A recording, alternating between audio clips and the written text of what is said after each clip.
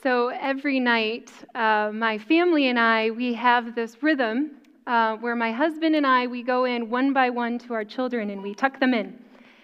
And I don't know about you, if you've had young children before, or if you have young children now, and that nighttime process takes so long.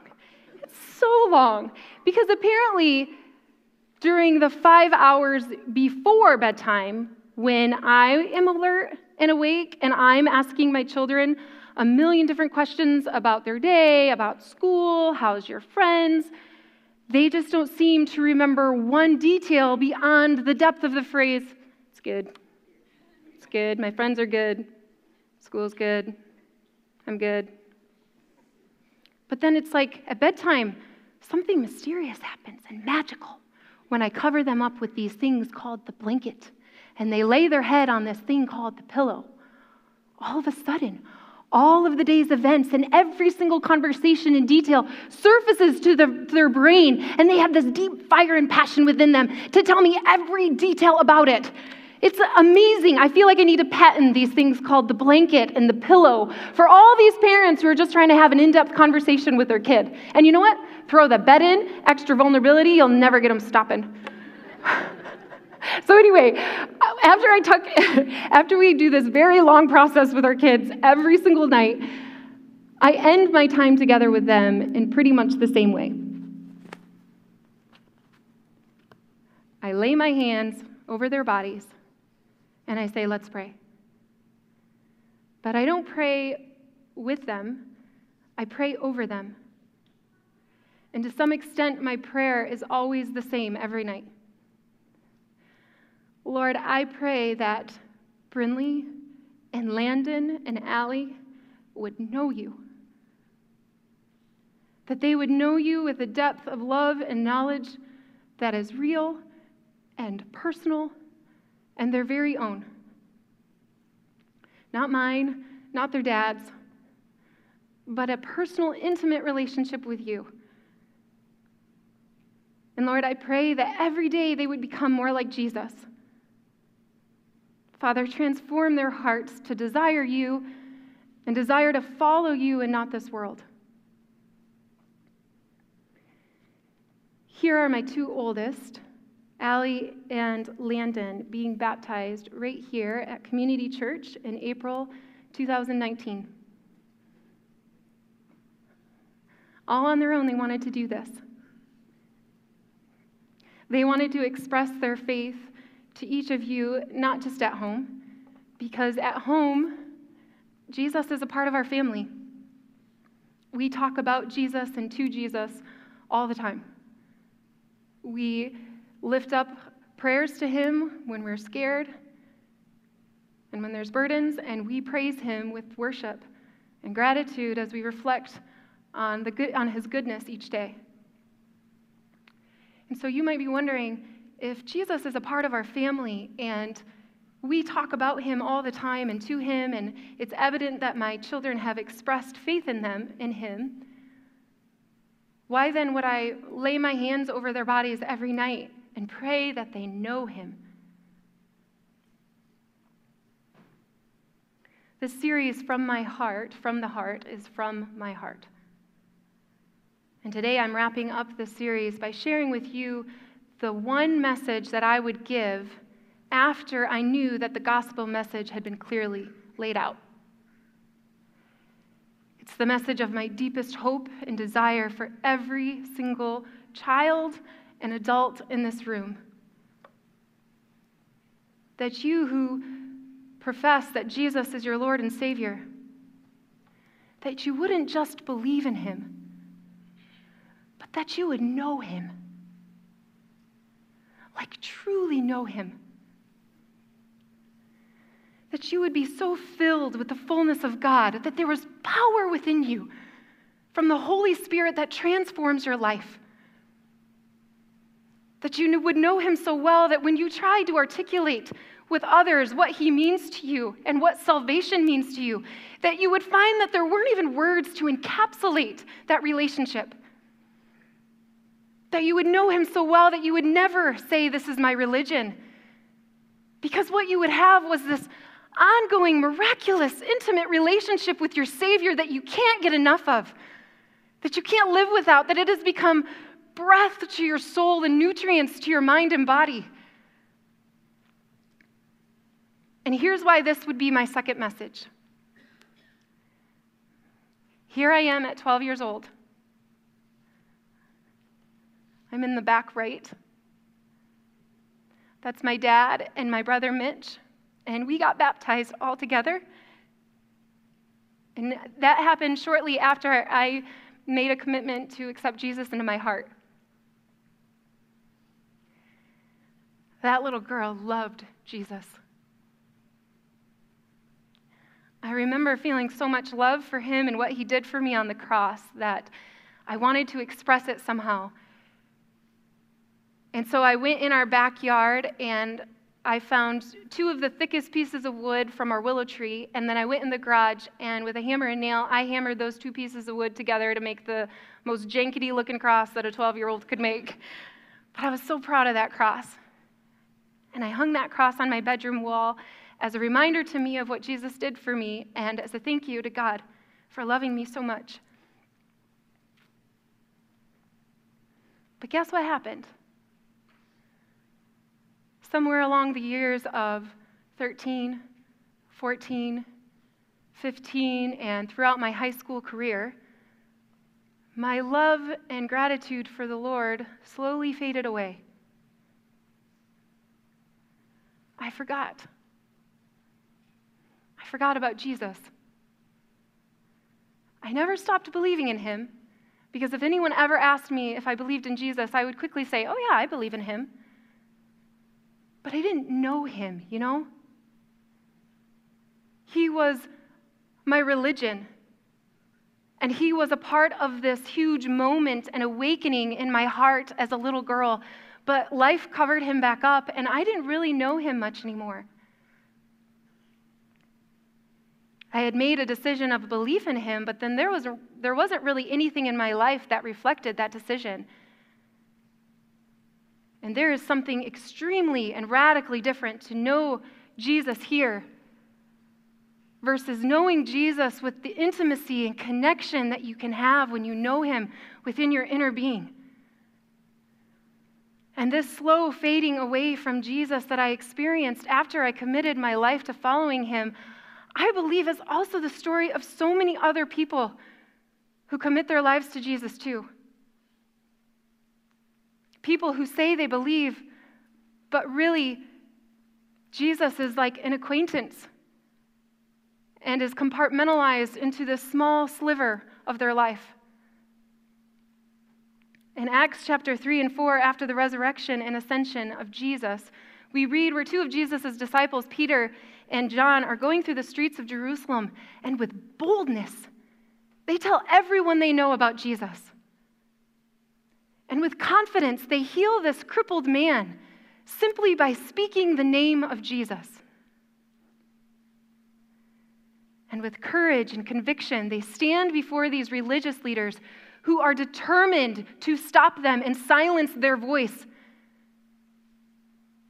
Stop talking about Jesus. And as I read this in God's word, I'm like, who are these guys?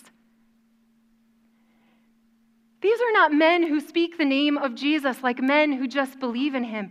These men are speaking the name of Jesus like men who knew him, who walked with him, who lived life with him, who were best friends with him. Even the spectators and onlookers could see that there was something different going on here with these men, because everyone at that time knew what religion looked like, and this wasn't religion anymore. There was this power of God flowing through them as they talked about Jesus, and it was catching people's attention.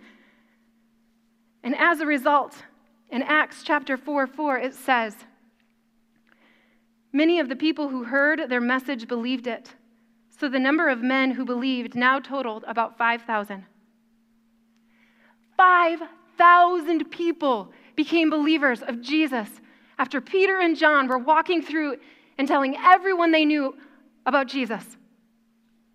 It's obvious that they are filled with the same miraculous power that was inside of Jesus that was not human. Could these men really be the same unsure and wavering Peter and John that we first read about in the beginning of the Gospels? Because there's something different here. Like they've changed. What's happened to these men? There's this transformational power that has occurred within them, and no one can deny it at the time. No one, not even the religious leaders who are determined to make them stop talking about Jesus. They can even see that there's something different going on here too. And so they bring Peter and John before them. And it says in verse 7, they ask Peter and John, by what power or what name did you do this? Referring to the healing of the crippled man. And then the very next verse, in verse 8, it says, then Peter, filled with the Holy Spirit, spoke, rulers and elders of the people, if we are being called to account today for an act of kindness shown to a man who was lame and are being asked how he was healed, then know this, you and all the people of Israel, it is by the name of Jesus Christ of Nazareth, whom you crucified, but whom God raised from the dead, that this man stands before you healed. Jesus is the stone you builders rejected, which has become the cornerstone. Salvation is found in no one else, for there is no other name under heaven given to mankind by which we must be saved. And this right here, this is what I want for you. This is what I want for me. This is what I want for every single person who professes that Jesus is their Lord and Savior. I don't want you to just believe in him. God's word says that even demons believe in him. We can be better than demons, right? I want you to know him in such a way that he transforms your life. I want you to know him in such a way that you find security in your relationship that leads you to this kind of boldness and that catches people's attention.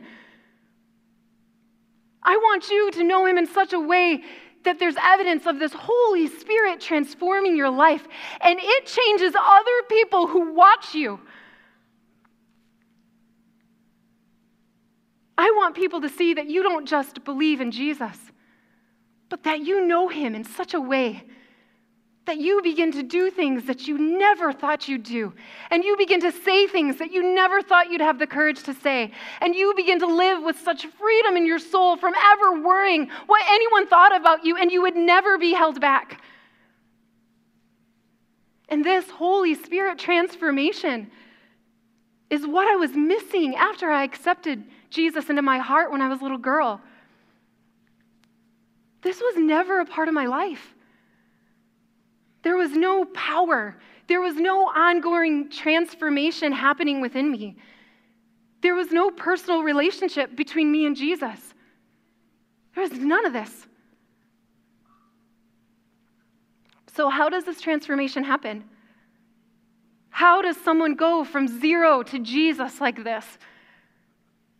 How did the disciples get to a place where they're speaking with boldness like this? How does someone like me, who was once so far from Jesus, get to a place in my life where I'm so in love with him? And now I have the privilege and the honor to stand before you today to speak the name of Jesus with courage and boldness and Holy Spirit power within me. How does this happen? How has this happened in some of you? Honestly, I don't know. I don't know how this has happened within me, and I don't know how this has happened in some of you. Because for me, it wasn't a sermon or a podcast or a preacher. It wasn't a program or a ministry, and there was no one pushing me into it or forcing my way. There was no engineering of brilliance that had the kind of power to make me change and transform and grow in this way. No one or no thing could make me fall in love with Jesus with the kind of love that I have now. I I don't know how God raised this dead life into a new life, just like I don't know how God raised his dead son Jesus from the grave either. I just know that it's God. It's just God. I think Nike needs a new slogan. Just God. But even though I don't know how this transformation happens, I do know when it happens. In Acts chapter 4, after Peter and John boldly stand before the religious leaders, it says this: when the religious leaders saw the courage of Peter and John and realized that they were unschooled, ordinary men, they were astonished, and they took note that these men had been with Jesus. These men had been with Jesus, and it changed them. It transformed them. They were never the same. I may not know exactly how this transformation takes place, but I do know that it can only take place when we are spending time with Jesus every day. And this is what I didn't do when I was a little girl. This is why the transformation never occurred within me. I believed in Jesus, but I didn't spend time with him. Sure, I went to church with my family on Sundays, but I was only physically there. My heart wasn't really there. I went because I should. I went because I had to. I went because it was a family rhythm that we did every Sunday. And from the outside, it sure looked like I knew Jesus. But I never moved beyond my belief in him to develop a personal relationship with him. I never read his word. I never talked to him. I never invited him into my day-to-day life. I never called upon the person of the Holy Spirit within me to change me and transform me. I visited him on Sundays.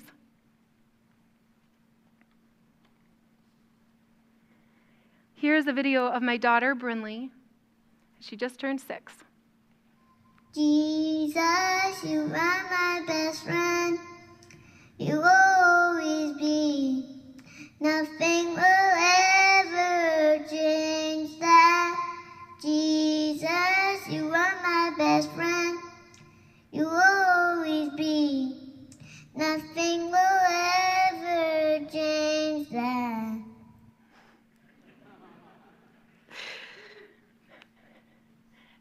And as I look at my kids, I see them in me when I was a little girl. I see their love for the Lord in a way that only kids can have. And I love it. But all I desperately want for them, more than just belief in him, is evidence of the Holy Spirit transforming their lives. I want to see them spend time with Jesus, not because they have to or because mom told them so. I want to see them spend time with Jesus because they have learned that there is nothing greater in their life than this relationship with him. I want to see them do things that they'd never thought they'd do, but they did them because they knew God was with them. I want to see them love in ways that they alone were not capable of loving. And I want to see them live in the opposite flow that this world is going. There is nothing in the world that I want more from them than this. And there is nothing that I want more for each and every one of you than this. I care about this more than their academics and their sports and their future career and any relationship that they have here on earth. Because I know what it's like to live with Jesus, and I know what it's like to live without, and he is the answer to everything they will ever face. But here's the thing. I can't choose this for them. I can't control this in them, although I try all the time. I know through my own testimony and journey That even at the end of the day, if I bring them to church with me every Sunday and I force feed the Bible down their throats, that not even me, their mom, can make them love Jesus in this way, because I don't even know how God did this within me. And here's the craziest part. Not even God will force my kids to love him. And not even God will force my kids into a relationship with him. Because what kind of loving God would force us to love him, right? It's because of his love for us that he says, you can choose me if you want to. You can choose to love me back, but I love you. And if God forced us to love him, that relationship wouldn't really be a relationship, would it? It would be more like a dictatorship, and it would feel more like a domestic violence situation than a selfless, loving one. I know I'm not alone in this room today because I have read your prayer requests. I have talked to so many of you. I know that there are many of you who desperately desire for your son or your daughter or your sister or your brother or your mom and dad or your spouse to love Jesus in the way that I've just described. And so you bring them to church, you buy them a Bible, you invite them to worship nights, you try to hook them up with the cute Christian who sits a few rows ahead of you. Cute Christian, don't turn around, it will spoil mom's plan. You send them daily devotionals, or you try to incorporate the name of Jesus into every conversation with hope and anticipation that maybe, just maybe, if they come to this or hear that or talk to him or experience this or meet him, then maybe they'll experience this transformational love of Jesus in such a way that will finally make them realize that they want to know Jesus like this too. But then nothing happens. Sometimes it seems it stays the same. Sometimes it feels like your loved one grows further from Jesus. It's like they have this massive wall around their heart, and no matter how many beatings of the love of Jesus you try, nothing seems to penetrate or break through that wall of theirs. I've been on both sides of this equation. I've been the one who was hardened to Jesus, and I've also been the one trying to beat my loved ones over the head with him.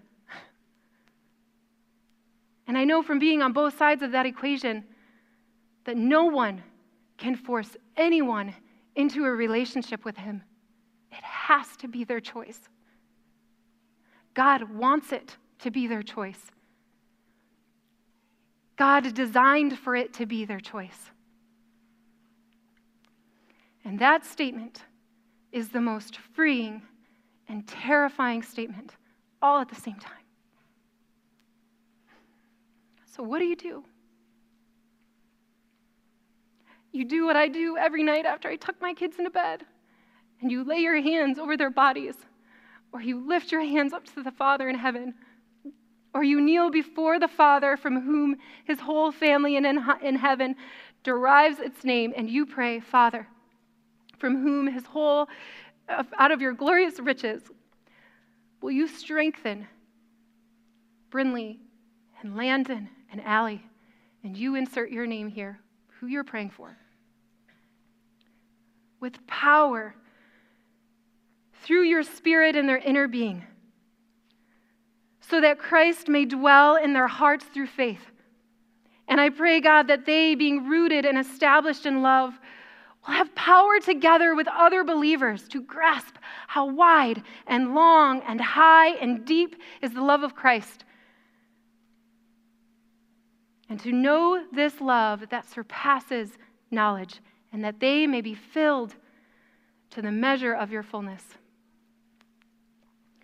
That is my prayer for my kids, and that is my prayer for every single one of you. And as you can see, I stole that prayer. Maybe it's the only thing that God says that I can steal. I stole that from Paul. Paul wrote this prayer in Ephesians 3:14 through 19, and he prayed this for other believers too, not unbelievers. He was praying this for his brothers and sisters in Christ. Paul, who was once called Saul, a man who experienced the power and transformation of a heart that was once hard and cold and persecuting believers of Jesus Christ, to now a heart that is filled with love and joy and peace for Jesus Christ. A man like me who once knew God here, but then was touched by the mysteries of God's ways and now knows God here. And Paul is on his knees in prison. Think about that. He's on his knees in prison while he writes this prayer. I think there's a lot of things he could be praying about, but he's praying for other believers. He's praying that they would get it too. Don't you see? This isn't religion, people. This is a relationship. And all Paul desperately wants while he's in prison is that other believers would get it too. That this amazing, intimate, rich, authentic relationship with Jesus is available to you if you want it to, through the power of the Holy Spirit. And so those kids and your friends and your family and your spouse and that person that you've been discipling, I'm going to take a huge weight of responsibility off of your shoulders that was never meant to be there.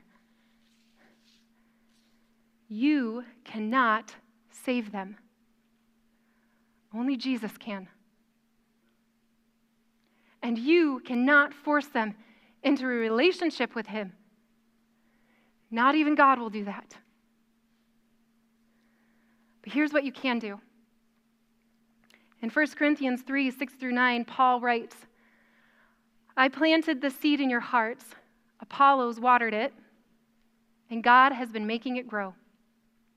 So neither the one who plants nor the one who waters is anything, but only God who makes things grow. The one who plants and the one who waters have one purpose, and they will each be rewarded according to their own labor. For we are God's co-workers in service. You are God's field, God's building. So you can't save your loved ones, but you can lead them to their Savior. And you do that by doing what Paul and Apollos did. You plant and water seeds. And you do that by connecting them to Jesus in any way you can. You invite them to church. You invite them to Unite or Student Life. You invite them into your community group so that they can experience Jesus. Or you disciple somebody, and what that means is that you invite them into your life so that they can see what it looks like to love and follow Jesus too. Or you spend time with Jesus, and as you spend time with him, you become more like him, and then you take Jesus into every situation you go. And if you are discipling your children at home, if you have little ones, we cannot get lazy about this. We have to be discipling them because we are their bridge to Jesus. And right now, there are a lot of other bridges that are trying to steal their attention. And as we do these things, our loved ones will be spending time with Jesus, whether they realize it or not. And he will transform them. And as you plant and water those seeds, and you wait on God, and you trust him to do the growing, because he will, you keep doing what Paul and Peter and John did too. You unabashedly and unashamedly, you grow and you dive deep into your personal relationship with Jesus, because that is what you can control. That is the choice that God gave you.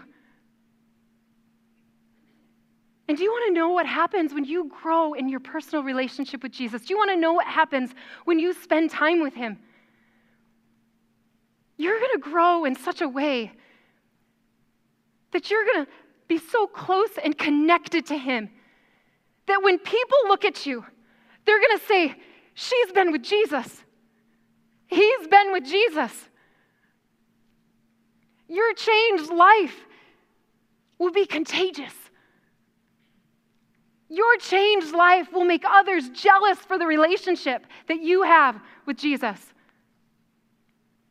Your changed life will make those who just believe in Jesus to say, I want a relationship like that.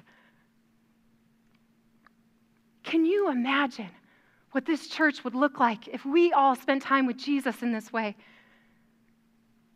Can you imagine what Isabella and Gratiot and Clinton County would look like?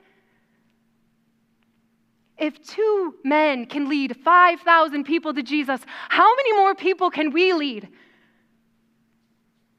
The mysteries and wonders of God occur when we spend time with Him every single day. And this, outside of the gospel message, is the most important message of my heart. The disciples spent time with Jesus, and they were never the same. Paul spent time with Jesus, and he was never the same. I spent time with Jesus, and I've never been the same. After committing my life to Jesus years later, I decided I was ready to begin my personal relationship with Him. After I faded away and I didn't do anything to stop it, I got to a place in my life where I truly surrendered. And that's when God's miraculous work started within me. That's where transformation occurs. And that's where transformation continues to occur. Because I'm not done becoming more like Jesus. Just ask my husband. I have a long ways to go. But I know that spending time with Him is the only way to shed the skin of who I don't want to be and step into who I am in Christ. I challenge you this week to evaluate your relationship with Jesus. Ask yourself, are you being changed and transformed when you spend time with Him? And if you're not, ask yourself why. What part in your relationship do you take responsibility for? And then what are you going to do to fix that? Or maybe you don't want a personal relationship with Jesus just yet. Maybe you committed your life and you say, well, I do want to follow Him, but just not right now. Maybe someday. If that's you, I want you to know that at one time in my life, I thought this way too.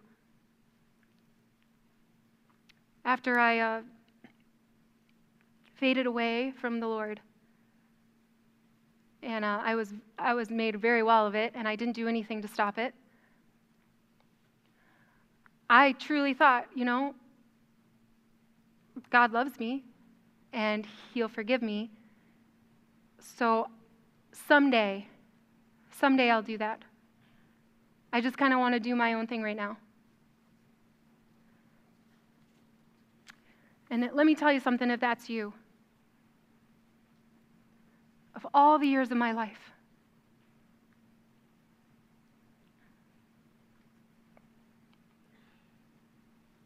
those are the years I regret the most. Life without Jesus is purposeless and lonely. It's a dark place. And from personal experience, I know that if this is you, if you are someone who says, someday I'll follow Him, or you've turned your back on Him, or just not right now, I want you to know from personal experience that God is pursuing your heart relentlessly. And He will continue to pour out His love on you even while you run from Him. He will. Because you've already made a decision that you want to be a part of God's family. And when you're in God's family, He wants all His kids around the dinner table. So watch as He pursues you. Look for Him. Because His crazy, undeserving, undeniable love, it's chasing you down. And the weight of His love poured out on you, it's going to force you to choose.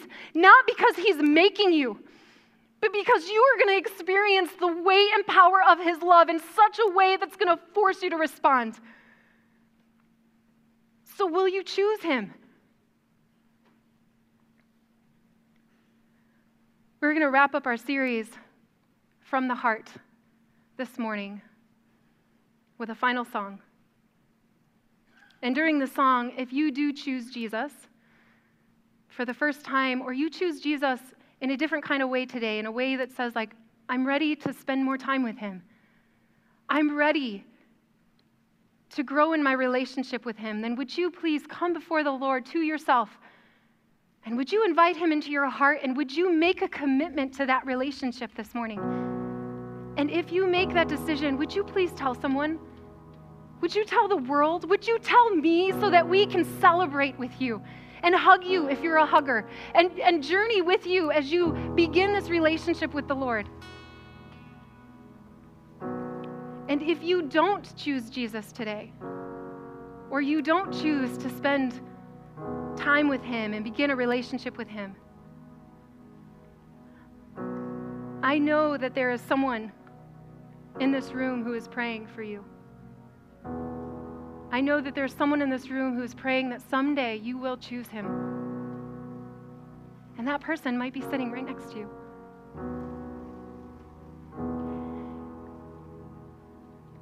Their prayers are powerful because of their love for you and because of their love for the Lord. And all I have to say is, you better watch out, because they're spending time with Jesus. Would you stand and come before the Lord this morning?